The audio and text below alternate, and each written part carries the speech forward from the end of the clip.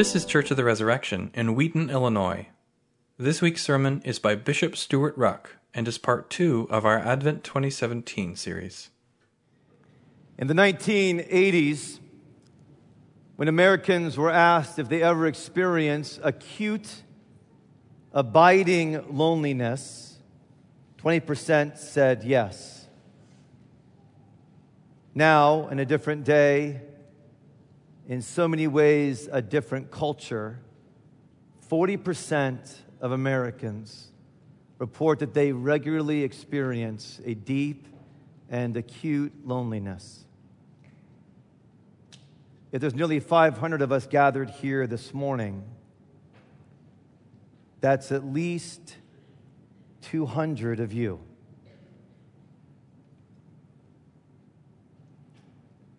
The former Surgeon General, medically speaking, put loneliness on the same level as cancer and heart disease as a national and serious health concern for Americans, arguing medically that significant issues like diabetes, hypertension, and other chronic conditions are not just physiological, but are actually related to human loneliness.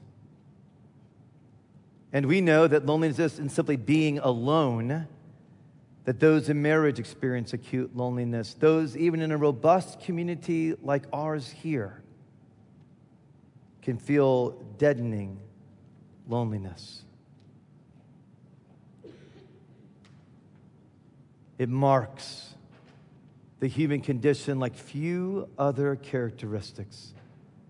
It describes the result of the human sinful condition like few other clear adjectives. Because Jesus, fully God, became fully man, we always have access to actual love. A love that's come close in Jesus, a love that's concrete in Jesus.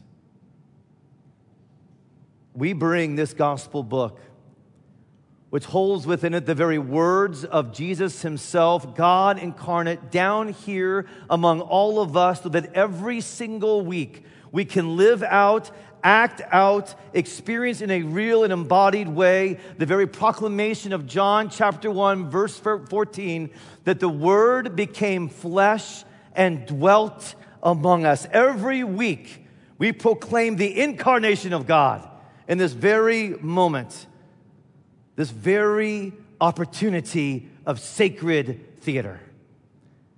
Turn with me, if you will, to John chapter 1, there in your Bibles, there in your bulletin. As we take now a second look, building off of last week's teaching on the incarnation of God. If you're new this week, you were not here this week, I want to urge you to also listen to last week, where I exposited and taught on the first part of John chapter 1. Essential as we move into the second part of John chapter 1, the Word became flesh and dwelt among us. British intellectual, mid-20th century, a woman named Dorothy Sayers said this about this verse. This is, quote, the only thing which has ever really happened. Which is to say, this is God incarnate in Jesus, the only thing that really only matters. Because in Jesus, become man, actual love has come close. Actual love is manifested, experienced, and given to us in an incarnational, which is to say, concrete way. The Word became flesh. Actual love comes close and dwelt among us. Actual love is given to us in a concrete way.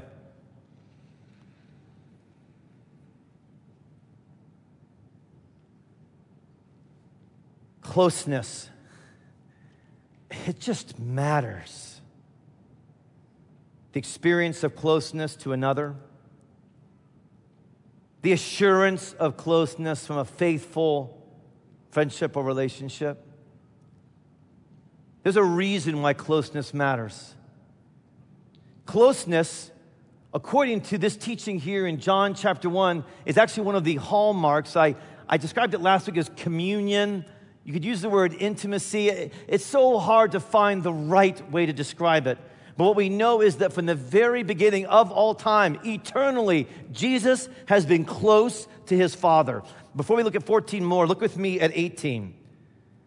The middle phrase in 18, the only God, Jesus, fully God, who is at the Father's side. Original language gives it to you more explicitly. Original language says, who is in the Father's bosom. Jesus pressed up to his Father's chest. I don't know. Some of you could probably get there right away. You remember being pressed up close to your dad. Some of you have no memory, no experience like that. But that is what's true about who God is. Jesus at the Father's heart. Closeness. I had an incredible experience and an unlikely one that I didn't think would turn out this way, of closeness with my freshman college roommate back in the 1980s. As far as I know, you were randomly put with your roommate. There was no kind of matching or affinity going on with a roommate. There was no social media to figure out, like, if you're going to bring the same bedspread or whatever. You just kind of were there. And I walked into my room. I met my roommate. His name was CJ. And literally, you could not have, for the sake of a fun story or sitcom episode, put two more unlikely people together than CJ and me. Everything I was, he was not. Everything he was, I was not. Everything he liked, I didn't like. Whatever I liked, he didn't like. And yet we lived day in and day out in a small dorm room, physical closeness, and that physical closeness over time of living in the same place became a true heart closeness. So much so that for all 4 years, I lived with CJ. And over those years, we got closer and closer, unlikely. It got to the point, February of our senior year, where we realized this is going to end. He was from the Pacific Northwest. I'm from the Midwest. We both planned to be back to our home areas. And so we decided a few things. One is we took our mattresses off of our bunk beds and we put them on the floor about a foot apart so that at night, as we were falling asleep, we could just talk. We just sat there. We just talked about the day. We talked about the last 4 years. We talked about our Wheaton College experience. We talked about our family. We talked about our dreams for the future. We just talked. The last couple of weeks, we realized actually that it was really going to come to an end, and so we did something we never did, which is that we studied together. In part, we never did that because I studied, he didn't. Why he was inspired to begin studying 2 weeks before he was finishing his college career, I do not know, but all of a sudden, CJ would ask me, "You going to study?" I'm like, "Yes," as I have for the last 4 years. Same carol, same place, same time, every night. Dun, dun, dun. He's like, "Can I come with you?" And we would sit there, carol by carol, and we'd study. And we'd talk. It's a sweet closeness with that dear friend. And yet that, it's like an echo of the incarnational oratory of the closeness that Jesus has with the Father and that Jesus and the Father want to have with us, even in our sinful, human, alienated, raging, isolating, absolutely proud, self-satisfied, self-sufficient condition. That Jesus has said, "I want that closeness with you." When you experience on this earth, when you have perhaps had sweet moments of closeness, is an echo. There is a beautiful reality that the Word became flesh, that He might be close to us. What does become flesh mean? How do we understand that then? When it sounds like the Word became flesh, it almost sounds if you have kind of a superhero idea in your mind that sort of the Word kind of came in and like transmogrified into some human creature. Like, I don't know, werewolves happen or Wolverines or Hulks. That's super unhelpful to understand the incarnation. But I'm going to guess that some of you think that way, because that's the only image you have, like became flesh. Now, the way that the early church understood this, that they studied this carefully, is they said, no, what happened is that God, fully God, took humanity, including humanity's flesh, including humanity's sinful nature. God took humanity into himself. He brought humanity to himself. And in doing so, he took on not just our human nature and not a kind of pristine, pre-fall, beautiful, pure nature, but that God took on in Jesus our sinful nature. Okay, I had to do a lot of reading before I could say that to you. I never want to say anything new, ever. Only what the church has taught. And she's taught it. She taught it in the early church. She taught it in the medieval church. She taught it in the Reformation church. She taught it in the 19th century church.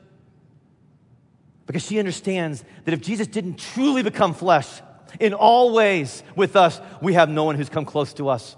We have no one who has actually lived with us and become actual flesh with us. He took our sinful nature upon him, but let's be clear, he was not taken by our sinful nature.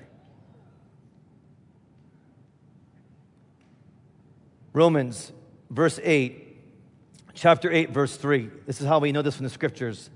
It says, the Father sent his own Son in the likeness of sinful flesh and for sin. He condemned sin in the flesh. Okay, now we try to understand the Bible by the Bible first and foremost. So what could that mean? We go to 2 Corinthians chapter 5. So he sent his Son in the likeness of human flesh, including sinful flesh. Now we have Paul saying in chapter 5 of 2 Corinthians, verse 21, for our sake, for us, he made him to be sin who knew no sin. Okay, that isn't one of the verses of the Bible you get to say, I don't understand it. You don't get to say that. You need to understand it. You need to try and understand it. Why did Paul say that? What is he saying? Jesus became sin so that in him, he became sin who knew no sin, so that in him we might become the righteousness of God. What does it mean? It means that the Word became flesh, including taking on our sinful nature, but he was not overtaken by our sinful nature. It is true what the book of Hebrews teaches as well, that Jesus was without sin. And yet it is also true that he took on our sin. Yes, on the cross, which is what we often think about, and we talk about our sins being nailed to the cross. That's accurate. But let's be really, really clear. It wasn't the cross that saved us, brothers and sisters. It was Jesus' body on the cross. The cross doesn't bleed. You can nail the cross all day long. It won't affect the cross. No, the nails went into Jesus' body on the cross, where he bore our sins in his body. The cradle catalyzed Jesus taking on our sinful nature. The cross culminated Jesus taking on our sinful nature. But you need cradle to cross to understand the fullness of the gospel. The Word became flesh and dwelt among us. Oh, Jesus' death matters deeply to us as Christians. It's the culmination of what he began at the cradle. But his life also matters to us. His body matters to us. There's no instrumentality that by this we are saved. We're saved in Jesus alone. His body, his person. His birth, his death, his resurrection. And you need to understand this, his ascension, where he ascended bodily so that a full human being is in the Godhead. That's the teaching of the church. Sin has not entered the Godhead. Absolutely not. But that's how much the Lord loves you. So you have to understand this. That's how close he's come. As close as he can. Taking on our sinful nature. Without himself sinning. But knowing what we live. Knowing you. When the cross becomes disconnected from the body of Jesus that took on our sinful nature, and the cross becomes disconnected from that, then it becomes this kind of transactional dynamic whereby I need to realize my sins have been nailed to the cross, they're away from me, and now I need to feel better about that. And I remember feeling a whole lot of, I kind of get it in my head, like my sins are away from me, but it wasn't embodied. It was an instrument, but it wasn't a body. And when we separate those two, we will become very confused about the church, about the body of Jesus. We'll become very confused about how close Jesus has come. Our salvation comes from outside of us. We're absolutely clear on that. The verb that's used for that, when theologians talk about this, is that our salvation is imputed to us. In other words, it comes from outside. The word of imputed is it's applied to us from the love of God the Father, who has rescued us from our sinful condition. There's nothing inside of you, no little divine spark left that can somehow make its way to redemption and salvation, and Jesus helps you there. You're dead in your sin. You have a full-blown sinful nature. You are utterly and completely, existentially, foundationally lonely. God comes in from outside. He imputes his love, active love, to you. It is applied to you like this. But the early church also made clear, not only is it imputed or applied, this is really important, it's imparted. It comes into you,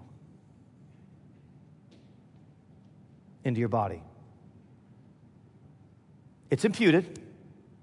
From outside, it's imparted. That's how close he is. That's why I can say with absolute confidence, based on the Bible, that if you're in Jesus, you are never without access to actual love, ever. This is why we can teach what Jesus taught, and why I taught you last winter to, at times, just to remind you of who you are in Jesus and your identity, to even just put your hand bodily on your chest. Jesus is in the Father. I am in him, and he is in me.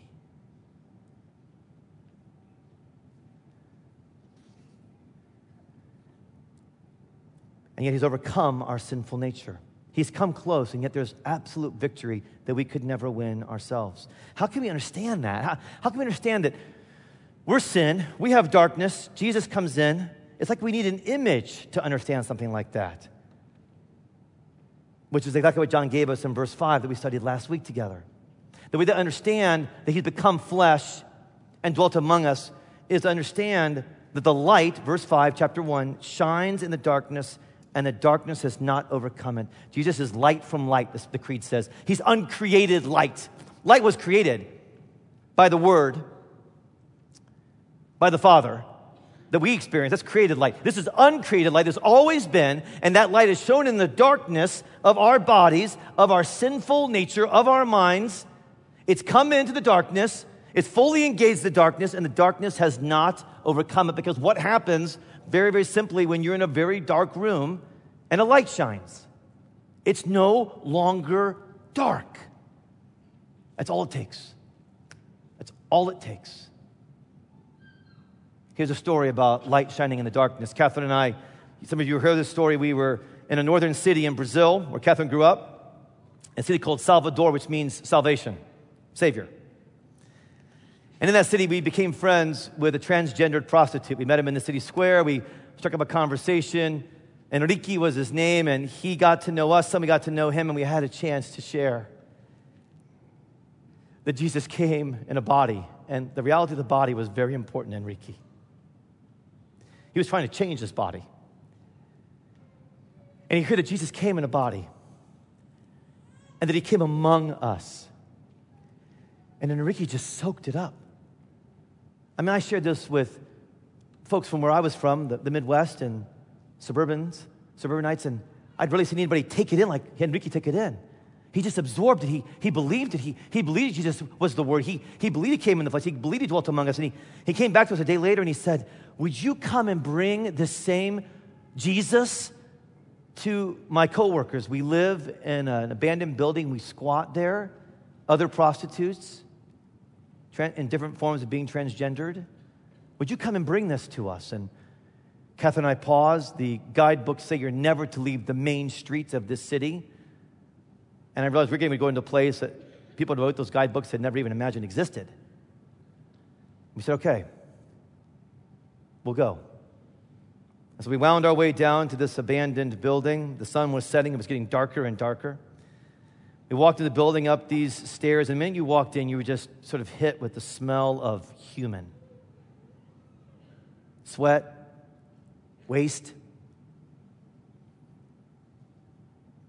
I'd never been so afraid in my life. We walked up the stairs.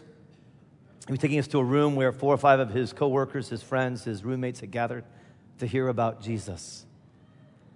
As we're getting ready to go to the door, the sun had set, and then all the lights inside this building went out. And it was completely dark.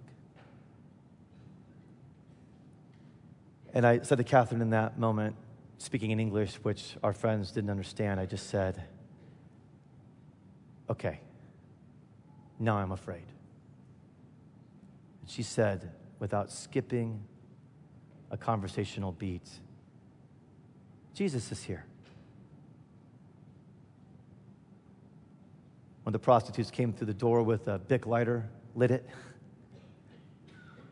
and it wasn't dark anymore. Some generator kicked in somewhere and the lights went on.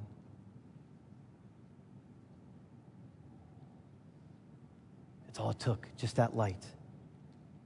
It's all it took was the proclamation, Jesus is here. The light has shone in the darkness of our sinful, lonely nature. And the darkness cannot, will never overcome it.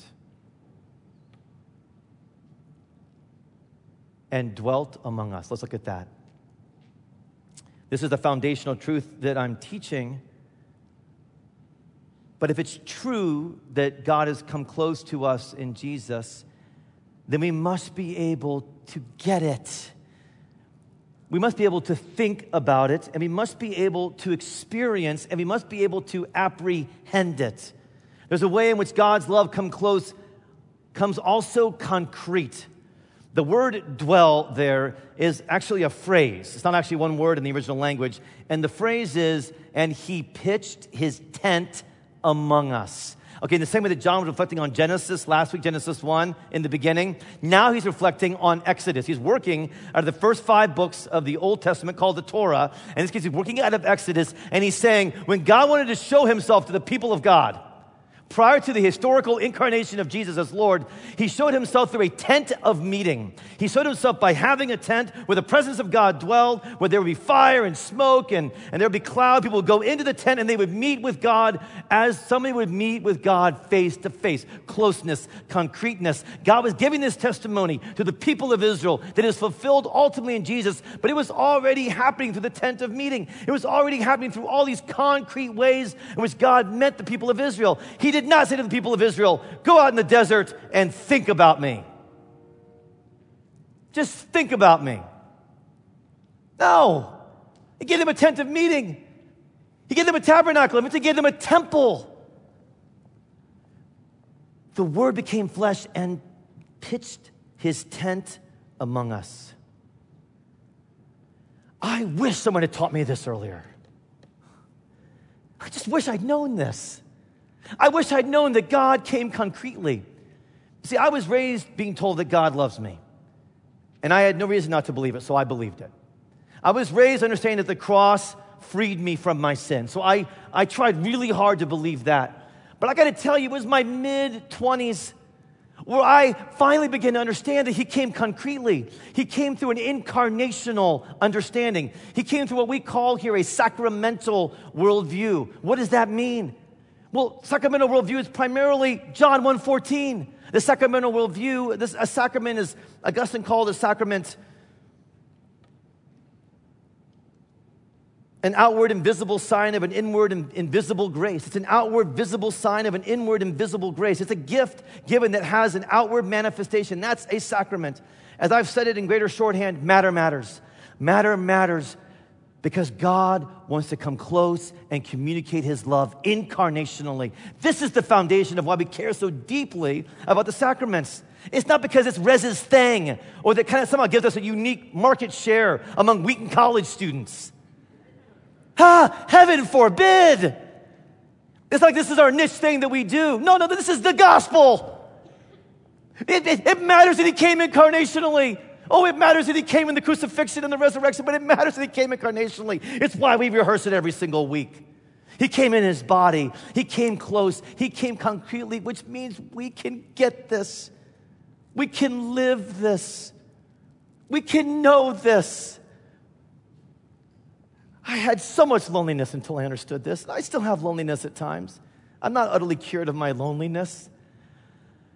It's so much better since I really began to understand the incarnation. Now, the incarnation manifests itself primarily in Jesus. Primarily, this is why we believe in sacramental worldview and the incarnation of Jesus. And in the church, his body is secondarily why it's so important. That's the major sacramental understanding is the church.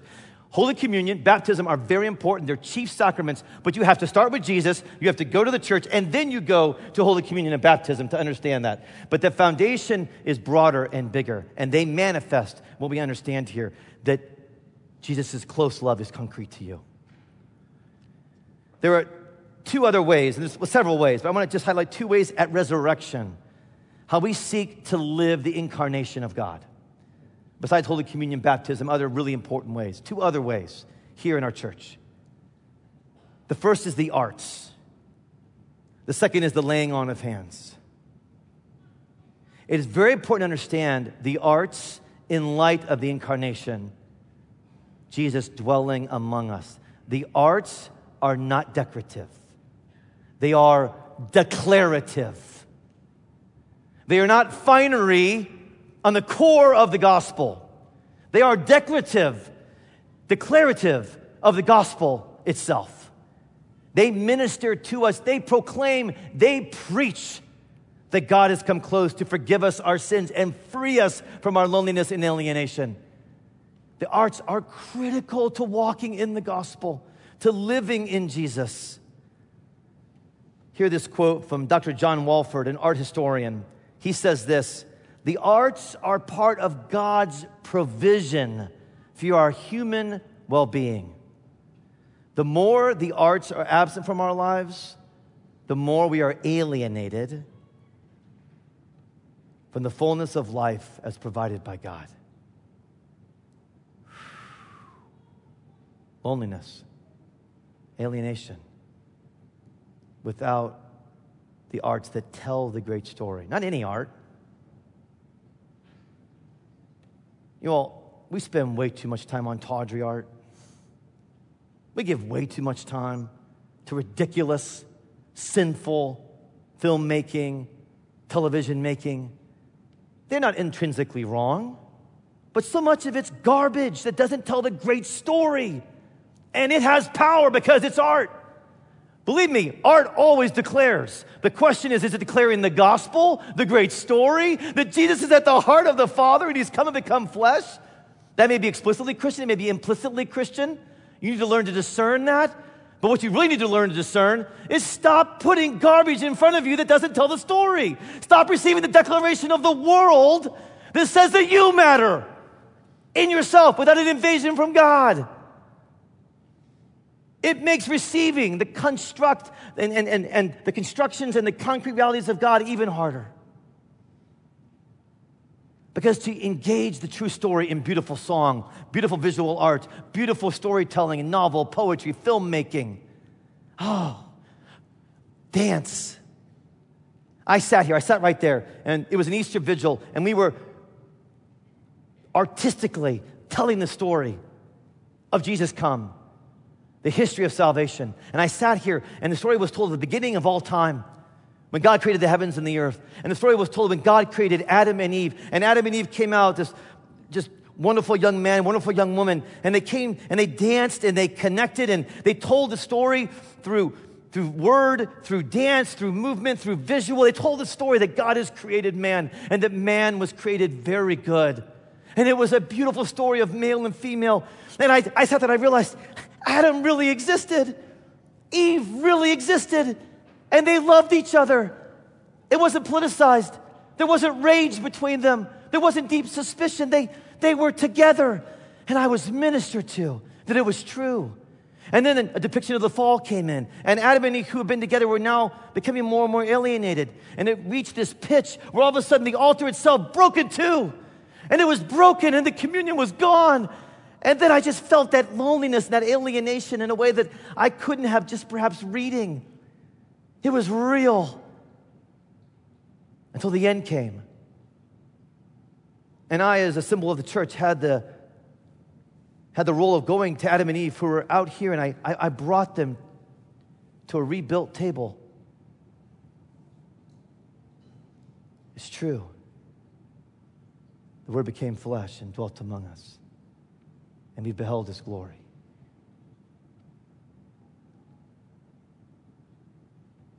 One of the very first times I ever truly knew, after years of saying God loved me, that God loved me was when a person about 5 years ahead of me here at Resurrection, I was just come to Res. I was in such a state of acute loneliness, rage, anxiety, bitterness, cynicism. I was just compressed. And this older brother in the Lord asked if he could pray for me, and I said, sure.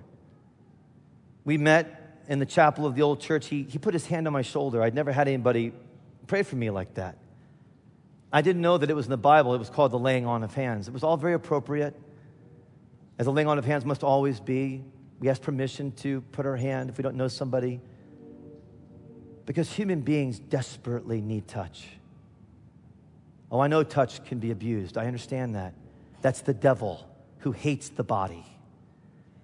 But touch is also very needed, godly. And his hand was placed on my shoulder, and I just sat there, and he began to pray for me. He was listening to God on my behalf. He prayed beautiful prayers, personal prayers, prayers about my past and my history that he didn't know, that showed me that God knew me. Prayers about the ramifications of my parents' divorce that were haunting me, that he didn't understand, but that God knew.